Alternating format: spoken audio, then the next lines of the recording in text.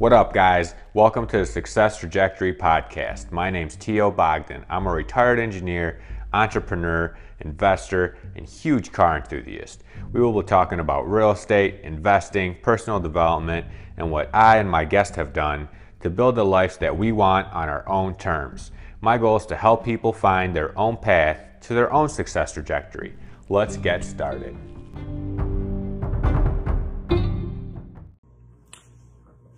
How do you vet a property manager? Other than wearing a hat, but we're not gonna wear a hat. Just got a fresh haircut, looking good. Shout out to my barber, he's the shit. Okay, so first things first, you have to check, or what I would do is I would check the reviews and check with other landlords and see who they would recommend. The other thing I would do is go on a Facebook page for investors and ask them, like, hey, who would you recommend for a property manager? And see who the vast majority of people are using. In my area, everyone always sucked, so I've never used a property manager until we started our own company, because I only heard horror stories from everyone about their experience with the property manager. Instead of having horror stories with tenants, they had horror stories with property managers, right?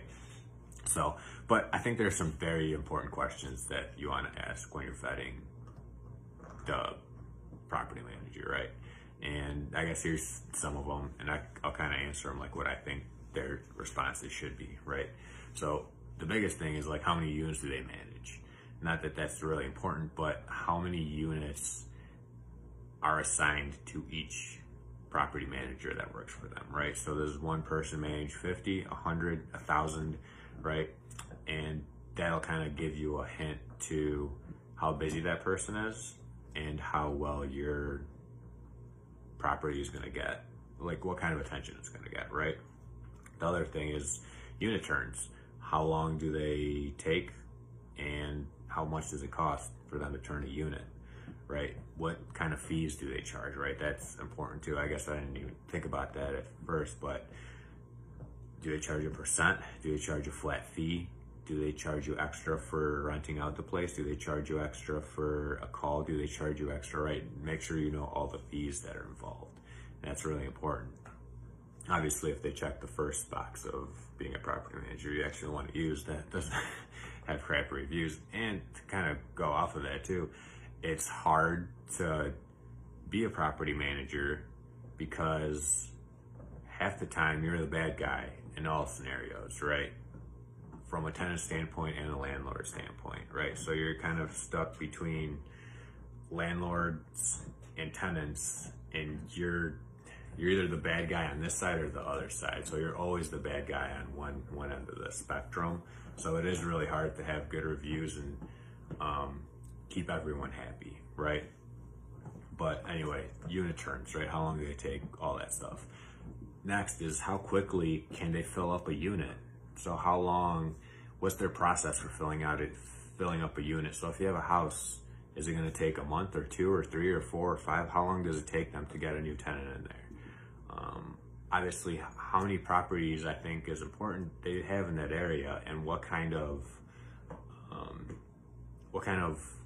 how many tenants are they attracting? So that means, do they have a waiting list, right? Because that could be huge for your vacancy to be minimal. If there's a lot of demand in that area, not a lot of houses, and they're a well-known company that handles a lot of houses in the area, they might have a waiting list for people, which would be great for your vacancy.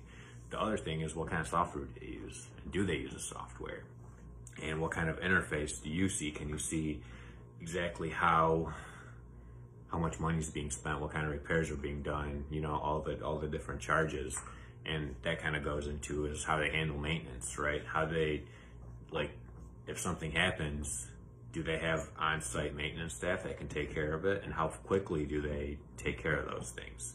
Or do they call some other third party that comes in, right? And how long does that take? And I guess back to the software thing is like the tenant portal, how they collect rent, how they pay you, all that stuff. That's just a bunch of questions that I would ask a property manager if I was betting them. And obviously we started a property management company because, you know, things get born from necessity, right? So we needed a property management company that could handle our units and do things the way that we expected and with pride, and, you know, not just be like slumlords, right? And that's why we started a company, because we didn't see any property managers in the area dealing with things the way we wanted them dealt with. But those are some of the questions that I would ask a property manager if I was vetting them. And if you have any other questions, let me know. Hey, thank you for listening to the Success Trajectory podcast. Don't forget to subscribe, leave a review, and tell your friends about us. For more content, you can follow me on Instagram at RealTOBogdan, and everywhere else, Facebook, LinkedIn, and YouTube, T.O. Bogdan. Thanks again, and I'll see you on the next one.